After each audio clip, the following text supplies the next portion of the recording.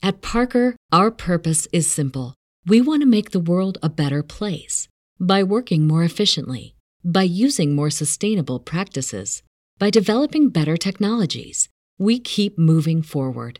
With each new idea, innovation, and partnership, we're one step closer to fulfilling our purpose every single day. To find out more, visit parker.com/purpose. Parker, engineering your success.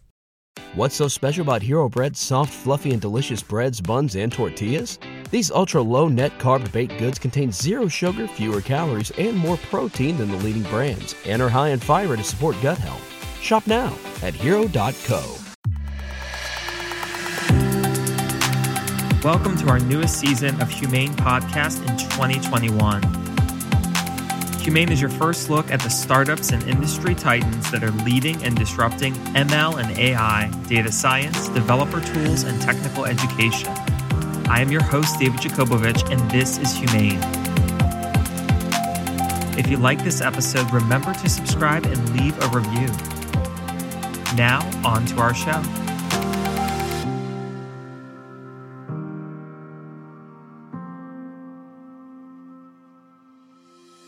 Welcome, listeners, to the Humane Podcast, where we discuss all things AI, data science, and developer tools. Today, we're featuring Gianluca Moro from Copenhagen, Denmark. Gianluca is a thought leader in artificial intelligence. He runs the AI Academy, is the author of Zero to AI, and is working on some exciting new projects. Gianluca, thanks for joining us on the show. Thank you for having me. Well, really excited for today's conversation. You and I are both educators at heart, working a lot to accelerate learning and training in the new economy. Can you tell us about AI Academy?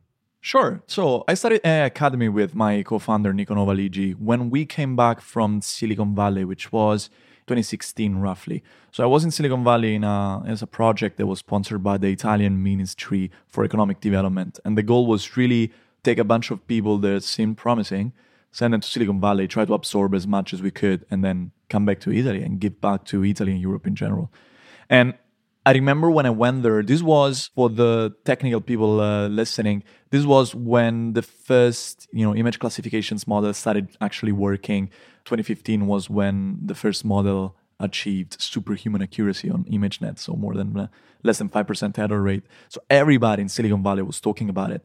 And I didn't know much about this topic. I just knew a little bit of the technical stuff, but I didn't really appreciate the opportunity until I went to Silicon Valley. So when I came back, I thought, together with Niccolò, my co-founder, hey, we need to talk about what we've seen. We need to, it doesn't scale to send a bunch of people from Italy to Silicon Valley. And the only thing that we can do is to try to explain people what we've seen and try to make them see the same opportunities that we saw. So we started this company called AI Academy that was focused from day one on education, and in the beginning also on technical consulting. I was not super experienced, but Nico was. My co-founder was really good. He already had worked for a bunch of companies in Silicon Valley doing AI and research and development mostly. And so we started doing some technical consulting as well.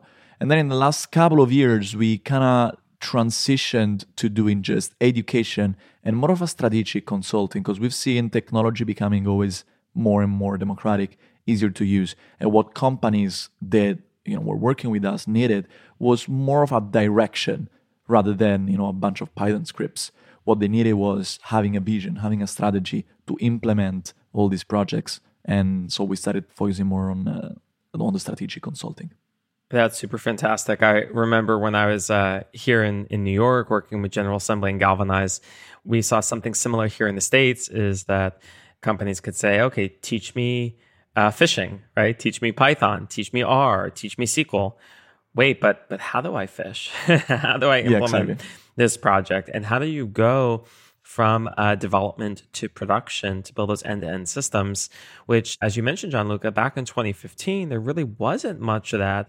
Now there's been so many new developer tools and data tools on the market. The industry is continuing to evolve. Exactly. And to give you an idea of what the kind of people that I talk to, I mostly work with traditional large organizations.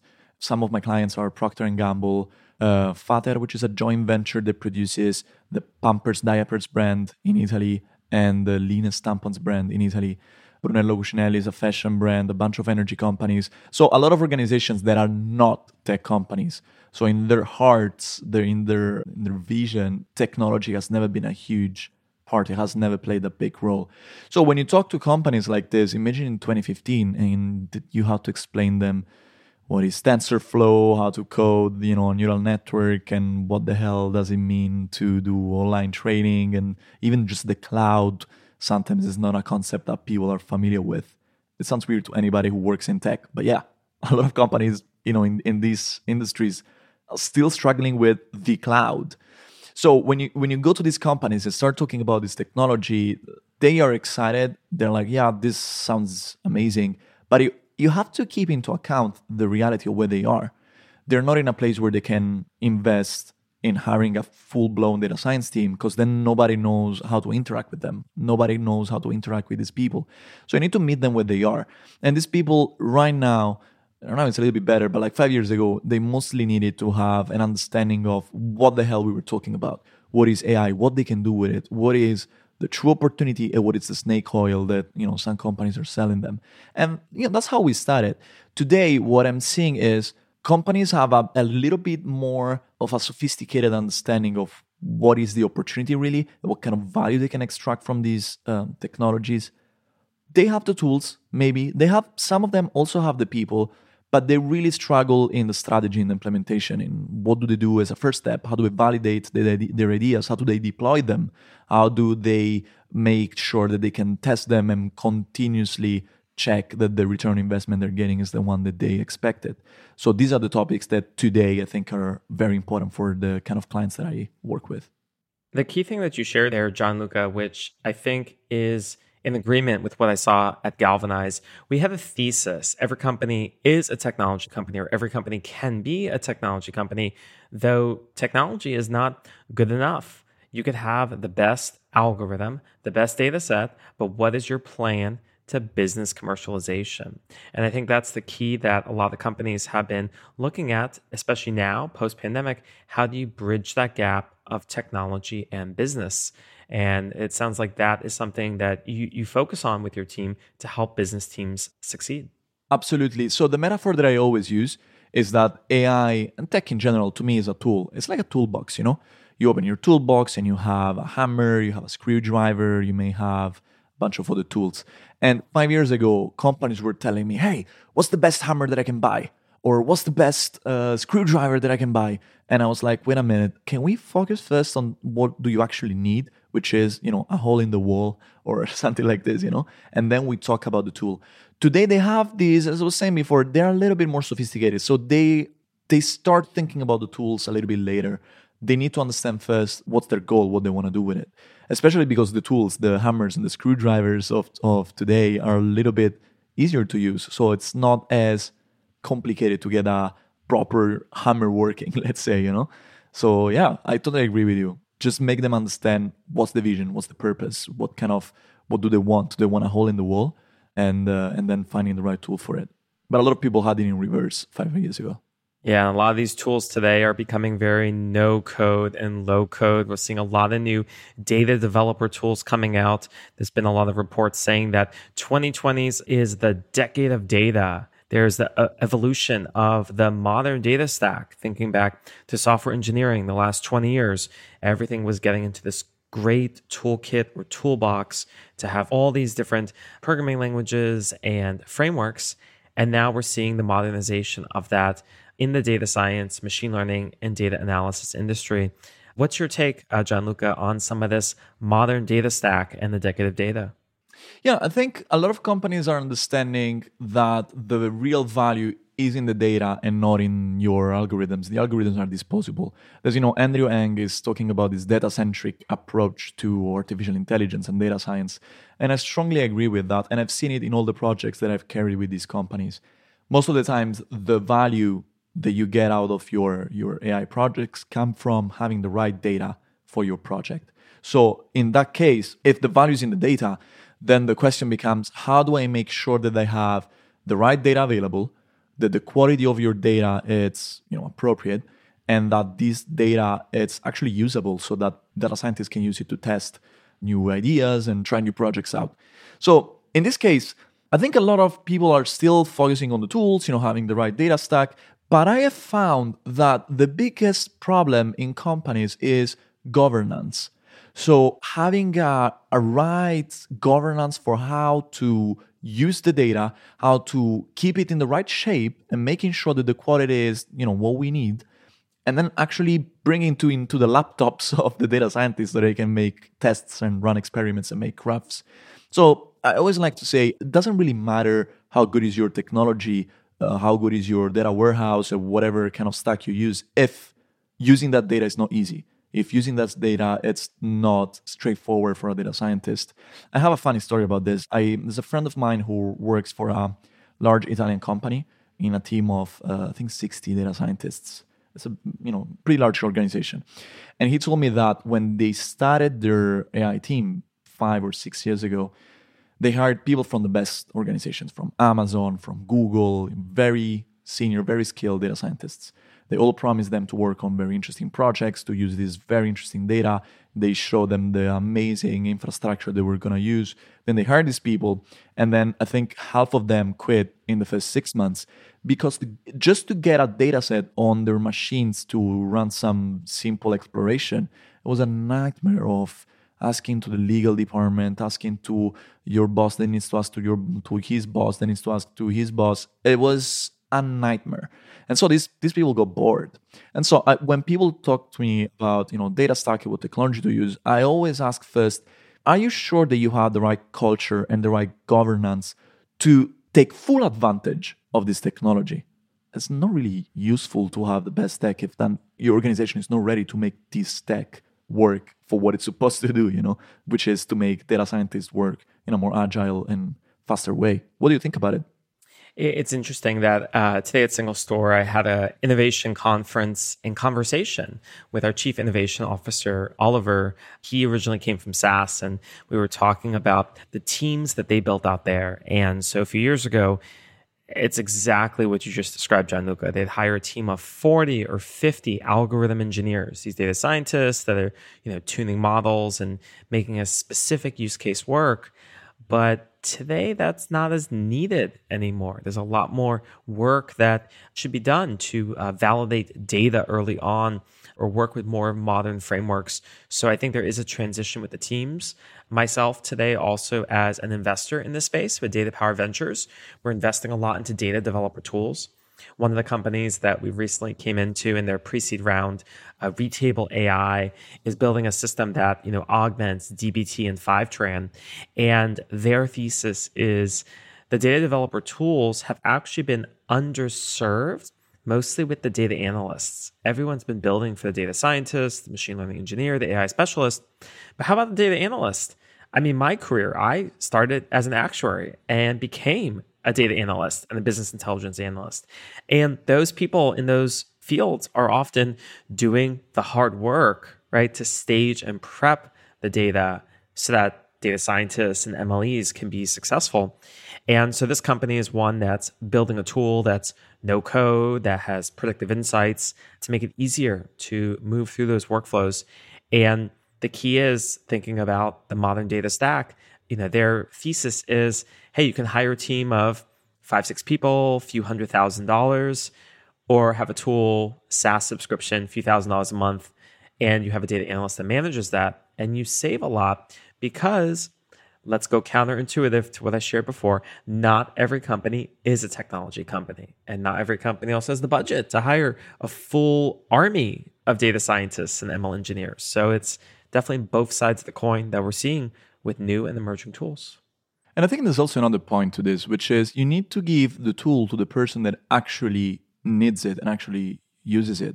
So you made a good example where you said, the data analysts are the people that do a lot of the work because they're the ones, crunching the numbers and taking insights and doing all this kind of stuff. But if the tools are made for data scientists, then you have data scientists building for data analysts who are then going to use the tools to do their work. And so a lot of the times it's hard to know what a data analyst needs if you don't do his job, right?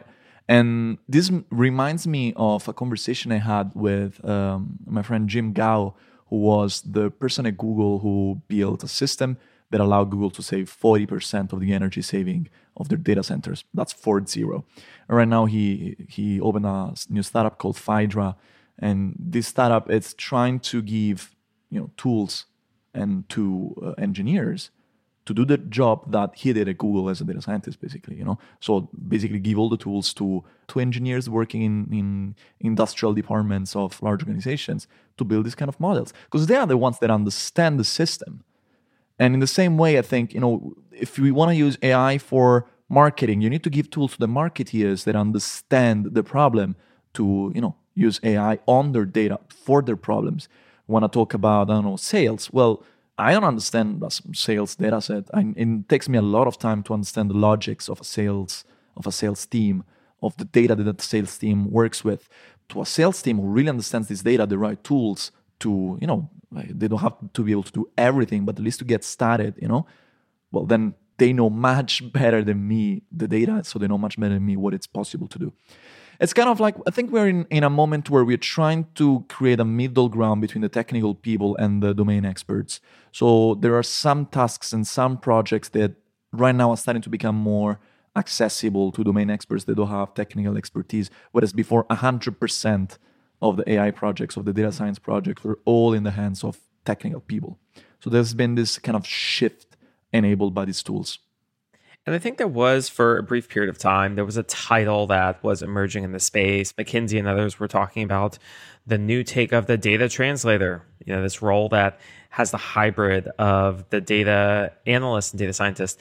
I don't think that title ever really stuck. I've seen a lot of the startups emerging. It's pretty much become data analysts, data scientists. If you're a more specialized team, maybe there's the machine learning engineer, the AI specialist, the data engineer, of course, SWEs and SREs. Are you seeing any other titles emerging or dynamics with the teams? Yes. I mean, there's a friend of mine. He's an AI evangelist at a pharmaceutical company. What does it mean? Well, basically, he was a data scientist. And then he transitioned into this role where he goes to the business people and he tries to listen to their needs and tries to explain them, hey, this kind of challenge that you have may become an AI project. And he tries to kind of pull from the business to identify potential opportunities for AI. And so his title is AI evangelist. I've met people who on their business cards, they have AI product manager. There's a bunch of different titles really. But to me, it sounds like there's not a really well-defined name to this role, but there is a need that people have been talking about, and I think it's pretty clear, which is the need of somebody who bridges technical capabilities, what all these tools can do, and the business needs. The name of this person, I don't know, and I don't think everybody knows right now. McKinsey tried to push data translator. I think the name didn't sound really well, so it didn't really stuck. But, maybe it's going to be called AI evangelist. I don't know, but I think it doesn't matter the name. I don't know. I think what matters is that there is a need for somebody that understands both worlds. At Parker, our purpose is simple. We want to make the world a better place by working more efficiently, by using more sustainable practices, by developing better technologies. We keep moving forward. With each new idea, innovation, and partnership, we're one step closer to fulfilling our purpose every single day. To find out more, visit parker.com/purpose. Parker, engineering your success. What's so special about Hero Bread's soft, fluffy, and delicious breads, buns, and tortillas? Hero Bread serves up 0 to 1 grams of net carbs, 5 to 11 grams of protein, and high fiber in every delicious serving. Made with natural ingredients, Hero Bread supports gut health, promotes weight management, and helps maintain blood sugar. Hero also drops other limited edition ultra-low net carb goodies like rich flaky croissants and buttery brioche slider rolls. Head to hero.co to shop today. Maybe in the future there's not going to be this need and everybody's going to quote unquote speak data science or speak data or speak AI, whatever you want to focus on. I like both of the points that you share there, Gianluca, because the evangelist is so important. We at SignalStore, we have technical evangelists and developer evangelists, right? But these are generally like all purpose around the tool, and specializing in data and AI with an AI evangelist. I really like that title. I was recently at AI Summit in New York City, which is one of the leading AI conferences as well on the technology and the business. So actually one of the executives at Fiddler AI was presenting, and their title is AI Evangelist at Fiddler AI, right? So we're definitely seeing that as the emerging title. We should see more of that in the next couple of years. And yeah, I think that fits directly into the PMMs and the product marketing organization. On the product manager side, I agree with you also. I did a training delivery in the last year that was remote as a result of the pandemic, and I taught 30 AI product managers how to incorporate AI into their workflows and work streams and product roadmaps. So a PM is a PM, but they can specialize as well, right? So definitely, why not have a software PM? Why not have a data PM? Why not have an AI PM? So it's really exciting. I think those titles have a little bit more weight to them. So looking forward to seeing those emerging in the market. Absolutely, because in the end of the day, AI, data science, it's software, but it's different enough from building an app that you may have actually a need for a specialized role. And I was actually training a user experience team in Rome last week. Mm-hmm. And I thought about how important it is for a UX team to know how AI works if they need to, embed touch points during the user experience where you get the right data from the user so that you can feed AI models. Think about TikTok for a moment. The success of TikTok is because of this recommender system that works really well. But if you think about it, the actual difference between TikTok and every other social media is not the algorithm probably, but it's in how the user experience feeds the algorithm. So the fact that you have a single video every point in time and there's nothing else that distracts you is the perfect way to collect the right data about how much you like that video, how much time you spend on that video. There was a Wall Street Journal investigation that tried to basically made some bots and tried to understand what the algorithm is measuring. And it looks like the only thing that matters is really how much time you spend on a video. So the UX was thought out to get the right data for an algorithm to recommend videos.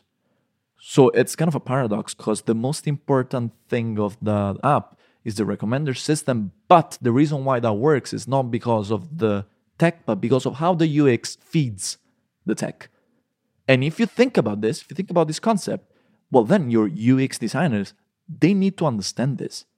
They need to understand what it means to feed an algorithm with the right data.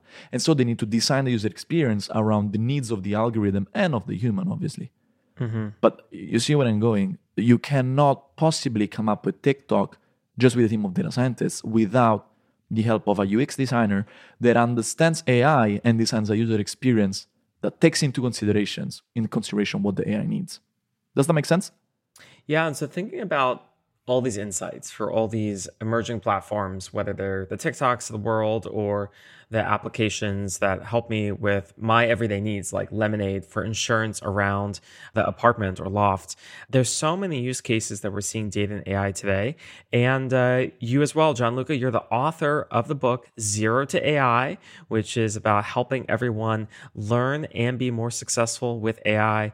Can you share with us a little bit more about your book and why you decided to become an author?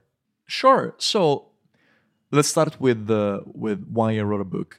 So since I came back to Europe, I've been kind of obsessed with this idea of making what I've seen in Silicon Valley, so the knowledge that I acquired, a little bit more democratic. So make it easier for people to understand technology and envision what technology can do for them, for their organization. Because I think it's not something you can push to people. You cannot go to a marketer and tell him, hey, this is how AI is going to change marketing. No, I think the better approach will be to explain AI to this person and give him the tools to foresee how it's going to change his industry. So this is what I wanted to do. And I realized, well, I'm doing a lot of consulting and trainings for large corporations, but how can I take this knowledge, how can I take this framework that I have for explaining AI to non-technical people and make it scale? And I thought a book made sense. So I wrote this book that, takes basically everything that I've been sharing with executives, managers, and large corporations and packages it in roughly 200 pages so that people that have no idea about what is AI, but are interested in how that can shape their business, can read the book and get a good understanding of how the technology works and how they could potentially implement it in their organization. So starting from finding opportunities to framing them as machine learning projects, to finding the right data, to what it means to have the right data, to how you can deploy it or how you can, start building some prototypes. That was really the goal of the book, and I think the book has been pretty successful because a lot of the people that read the book that came to me and said, "Hey, I got inspired to do Project X or to do Project Y," and that's exactly what I want to do. I mean, obviously, you're not going to read a book and then make a $1 trillion company in AI, but that's, I think, a good start to build this foundation of knowledge that you need as a non-technical person to find the right opportunities for AI. So I'm pretty happy with the success of the book, I have to say. Exciting. That is really great to hear about how you're helping bridge the gap with both technologists and business leaders with zero to AI. And from your experience, both in consulting and business and leading as educator, as author, as consultant, we've been seeing a lot of trends, especially in the last couple of years. I was recently at the AI Summit in New York, and the big word this year, you could see it through all the keynotes, was trustworthy, responsible, ethical, right? It's all coming to light now. And I know, Gianluca, you and I have talked over the years that, this is not something new, right? People have been talking about ethics and responsible AI like 5-6 years ago, but now it seems to be coming to light. Love to hear more of your take on ethics around data and AI. Yeah, absolutely. So I think if you think about where AI started from, it started from Silicon Valley, right? That's where basically, all the tech companies that really push the boundaries of AI are from. And what's the mindset of these people? Well, the infamous quote from Mark Zuckerberg, "Move fast and break things," right? And I see how it can serve someone having this mindset. But if you think about it, once you have technology that, with a click, you can deploy to 1 billion people, then you can break things for 1 billion people, right? And so we have seen cases where these things went wrong. And I may start from, the stuff that everybody knows about, the elections in 2016, fake news and all this stuff, up until more niche, let's say, topics that maybe not a lot of people are aware of, but that, actually had a strong impact on people. An example is AI in hiring. There was a very interesting research made by MIT Technology Review from Hilke Schildman about how a lot of companies that sell software for hiring that leverage AI are actually biased, and they tend to either favor men for tech roles, that's a classic example, right? Or to discriminate people of color. So there's a lot of issues around not just the tech that everybody talks about, so again, social media, but also around more like niche applications like AI for hiring. So that's the scenario. That's where we are today. There's a lot of people building technology very fast, but then having a lot of issues that have just not been checked. And I think the public opinion in the last couple of years has become a little bit more careful about these things, more skeptical of technology. There's less trust for technology companies. And that's fueled by, again, what happened with Facebook, win the elections in 2016, about all these different topics. I don't want to get into the details and saying, who's right and who's wrong, but a fact is that people don't trust technology anymore. And as I said before, I think they have good reason to do that. So there's this huge trend of ethical AI. The point is, what does it mean to build ethical AI? I think a lot of times this becomes, companies are trying to balance the need for ethical AI with the mindset that they have of build fast, move fast and break things. The two things are not necessarily compatible, I think. I think a lot of times you actually need to slow down when you are deploying technologies that can actually impact 1 billion people. And that's where I think technology companies are. How do they keep the speed and the momentum that made them rich while keeping an eye open for the problems that may cause to society? And in the meantime, you have regulators that are trying to catch up. And the European Union, for instance, published the AI Act in April, I think. And that's a first step. It's not perfect, but regulators are trying to set up some boundaries to at least, ethical AI, it's one thing. Lawful AI, it's another thing. Today, everything that you do with AI, it's by definition within the law, because there's no law that restricts what you can and cannot do when it comes to artificial intelligence, right? So you have tech companies, you have the governments trying to regulate it, but I think what nobody has to forget and always have to keep in mind is the public opinion. So people simply don't trust technology anymore as they were used to.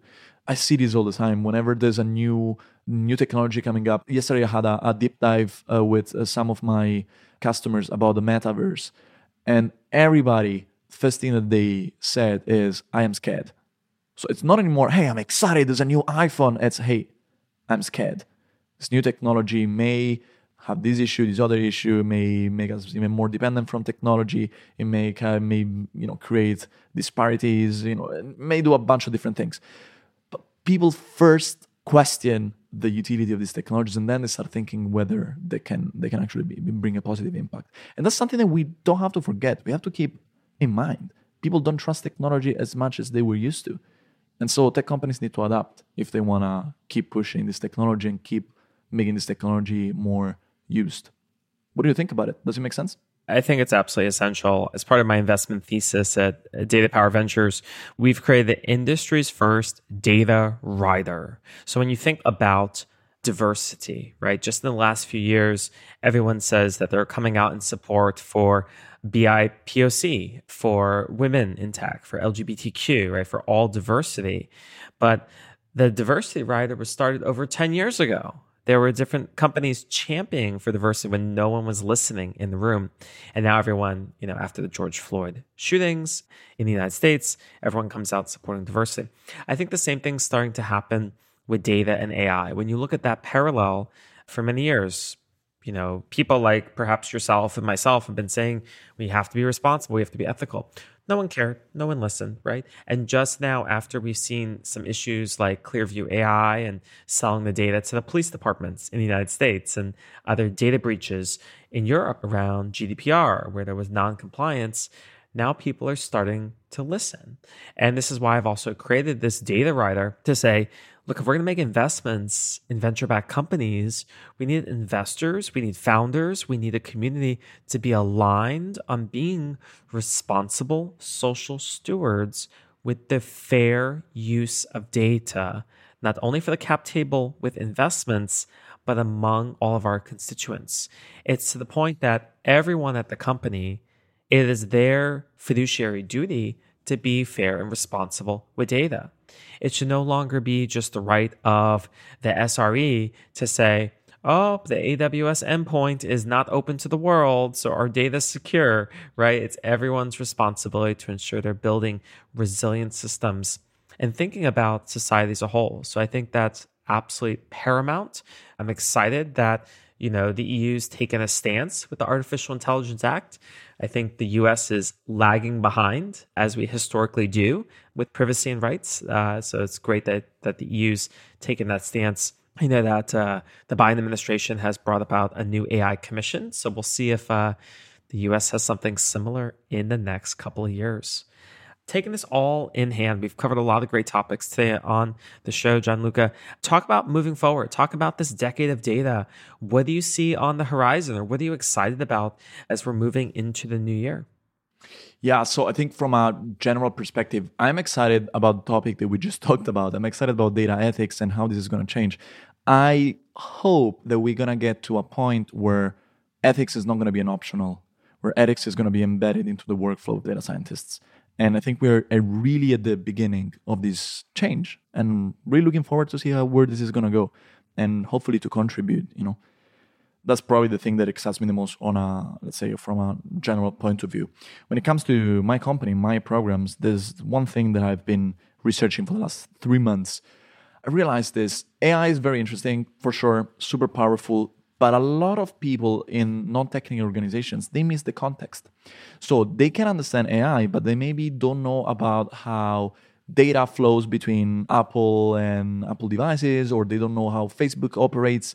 They hear about the metaverse and they're confused about what that is. They don't know what NFTs are. And so you're giving them a tool, but they don't understand necessarily the technological context that they can use this tool on, And so I started this program where I do a bi-weekly deep dive on a topic we talked about the metaverse yesterday. We talked about self-driving cars 2 weeks ago.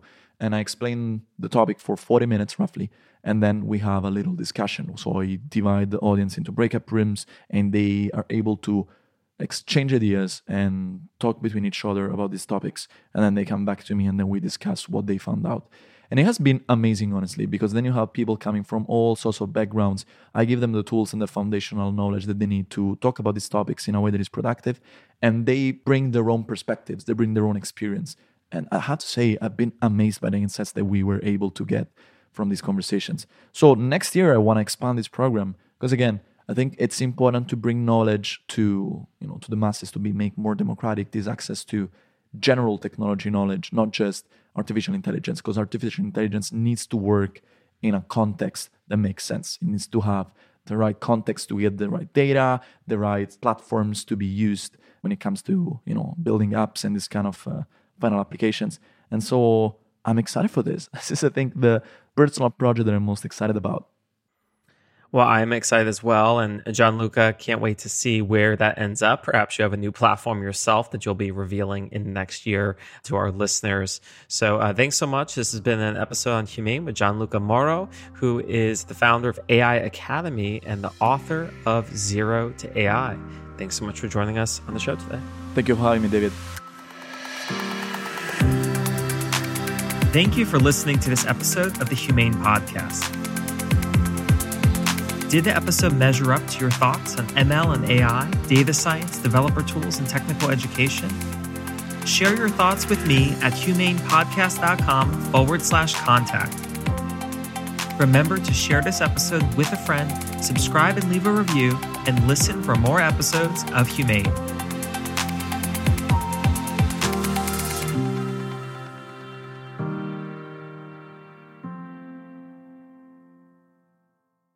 At Parker, our purpose is simple. We want to make the world a better place by working more efficiently, by using more sustainable practices, by developing better technologies. We keep moving forward. With each new idea, innovation, and partnership, we're one step closer to fulfilling our purpose every single day. To find out more, visit parker.com/purpose. Parker, engineering your success. What's so special about Hero Bread's soft, fluffy, and delicious breads, buns, and tortillas? These ultra-low net-carb baked goods contain zero sugar, fewer calories, and more protein than the leading brands, and are high in fiber to support gut health. Shop now at hero.co.